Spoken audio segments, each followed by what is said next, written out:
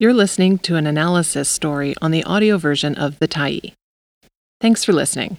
The Tyee is a nonprofit newsroom that is funded by our audience. So if you appreciate this article and you'd like to help us do more, head on over to support.thetyee.ca and become a Tyee builder. You choose the amount to give, and you can cancel anytime. What does our $78 billion housing program really fix? By Patrick Condon, January 5, 2023. How can Canada possibly spend 5 years and tens of billions to fix the housing crisis, but still have no idea if it's working? That's the question raised in a recent report by the Federal Auditor General. Canada's government is in the process of spending $78.5 billion, about $5,000 per family, to fix housing. But it can't show that money is having any demonstrably positive effect, not in reaching the goal of cutting homelessness in half and not in reaching the goal of supplying hundreds of thousands of housing units for lower-income Canadians. The Canada Mortgage and Housing Corporation takes the bulk of the auditor's heat as CMHC leads the so-called National Housing Strategy. But that strategy also identifies roles for Employment and Social Development Canada and Infrastructure Canada. The audit identifies a severe lack of coordination between the departments as a major source of the problem. What do we even mean by affordable? So, halfway through this decade-long plan, what was it supposed to accomplish? The bulk of the $78.5 billion was allocated to build, repair, and provide subsidies for housing. The target is a nationwide crisis of unaffordable housing for moderate to low-income Canadians, and its natural result, homelessness. Here's how all that cash was distributed.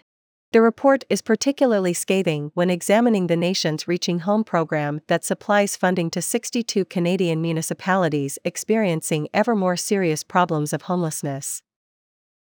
The top related finding about that initiative, overall, Infrastructure Canada, Employment and Social Development Canada, and the Canada Mortgage and Housing Corporation did not know whether their efforts improved housing outcomes for people experiencing homelessness or chronic homelessness and for other vulnerable groups. The auditor reveals that little to no evaluation of these programs has been made, and that there is a similarly shocking lack of clarity around who, if anyone, has been responsible for oversight. As the lead for Reaching Home, a program within the National Housing Strategy, Infrastructure Canada spent about $1.36 billion between 2019 and 2021, about 40% of total funding committed to the program, on preventing and reducing homelessness.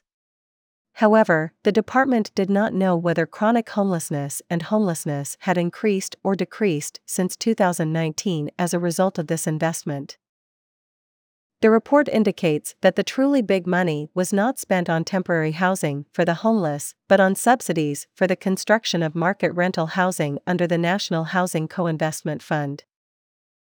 A case might be made that by creating housing supply higher up the affordability ladder, you vacate and keep rents lower for units that very low-income or unhoused folks can inhabit. Wonks call this attending to the housing continuum.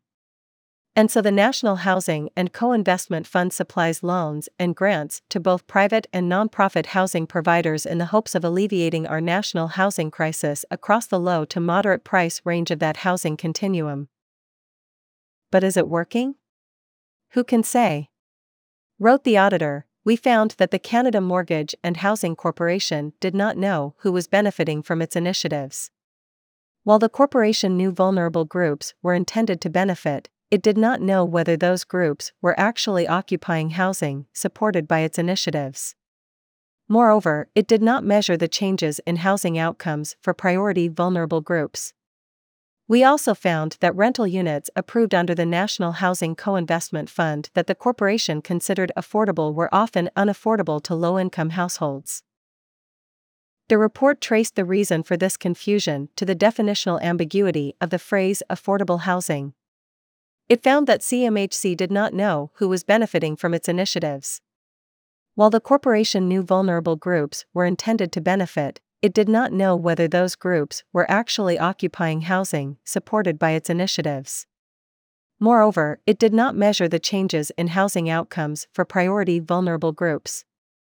We also found that rental units approved under the National Housing Co-Investment Fund that the corporation considered affordable were often unaffordable to low-income households.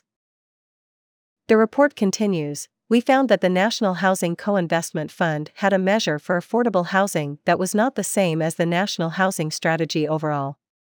The result of this was that rent for approved housing was often unaffordable for low-income households, many of whom belong to priority vulnerable groups.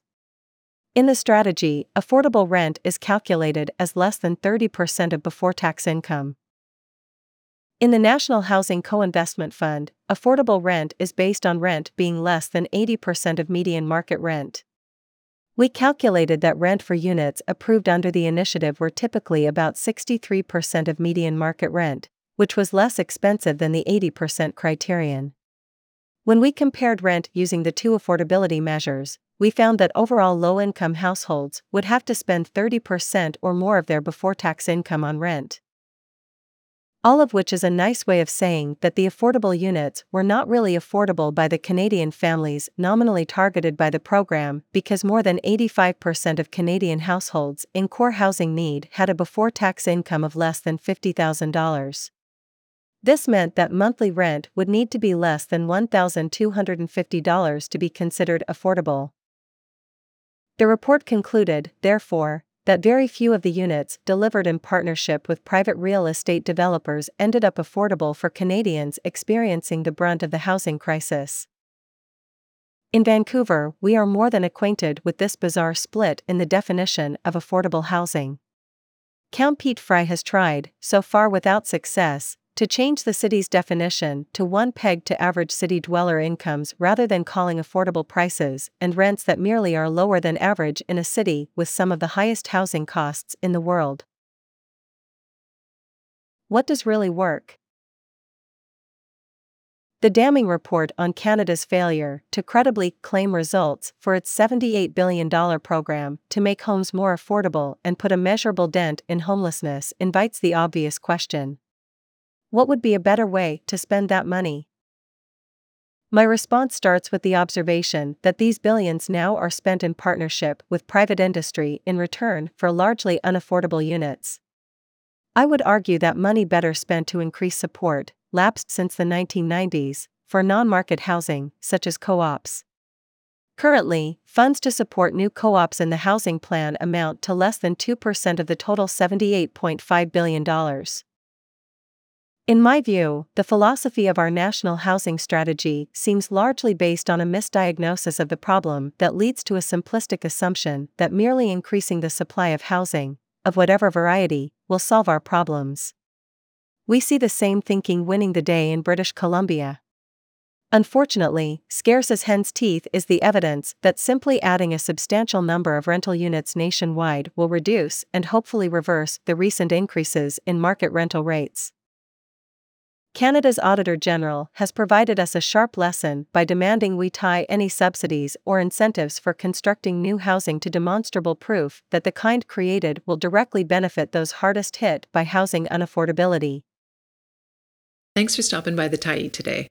Anytime you're in the mood to listen to important stories written well, we'll be here. And if you'd like to keep independent media going strong, head over to thetyee.ca and click on the Support Us button to pitch in. Finally, big thank you to all of our Tyee builders who made this story possible.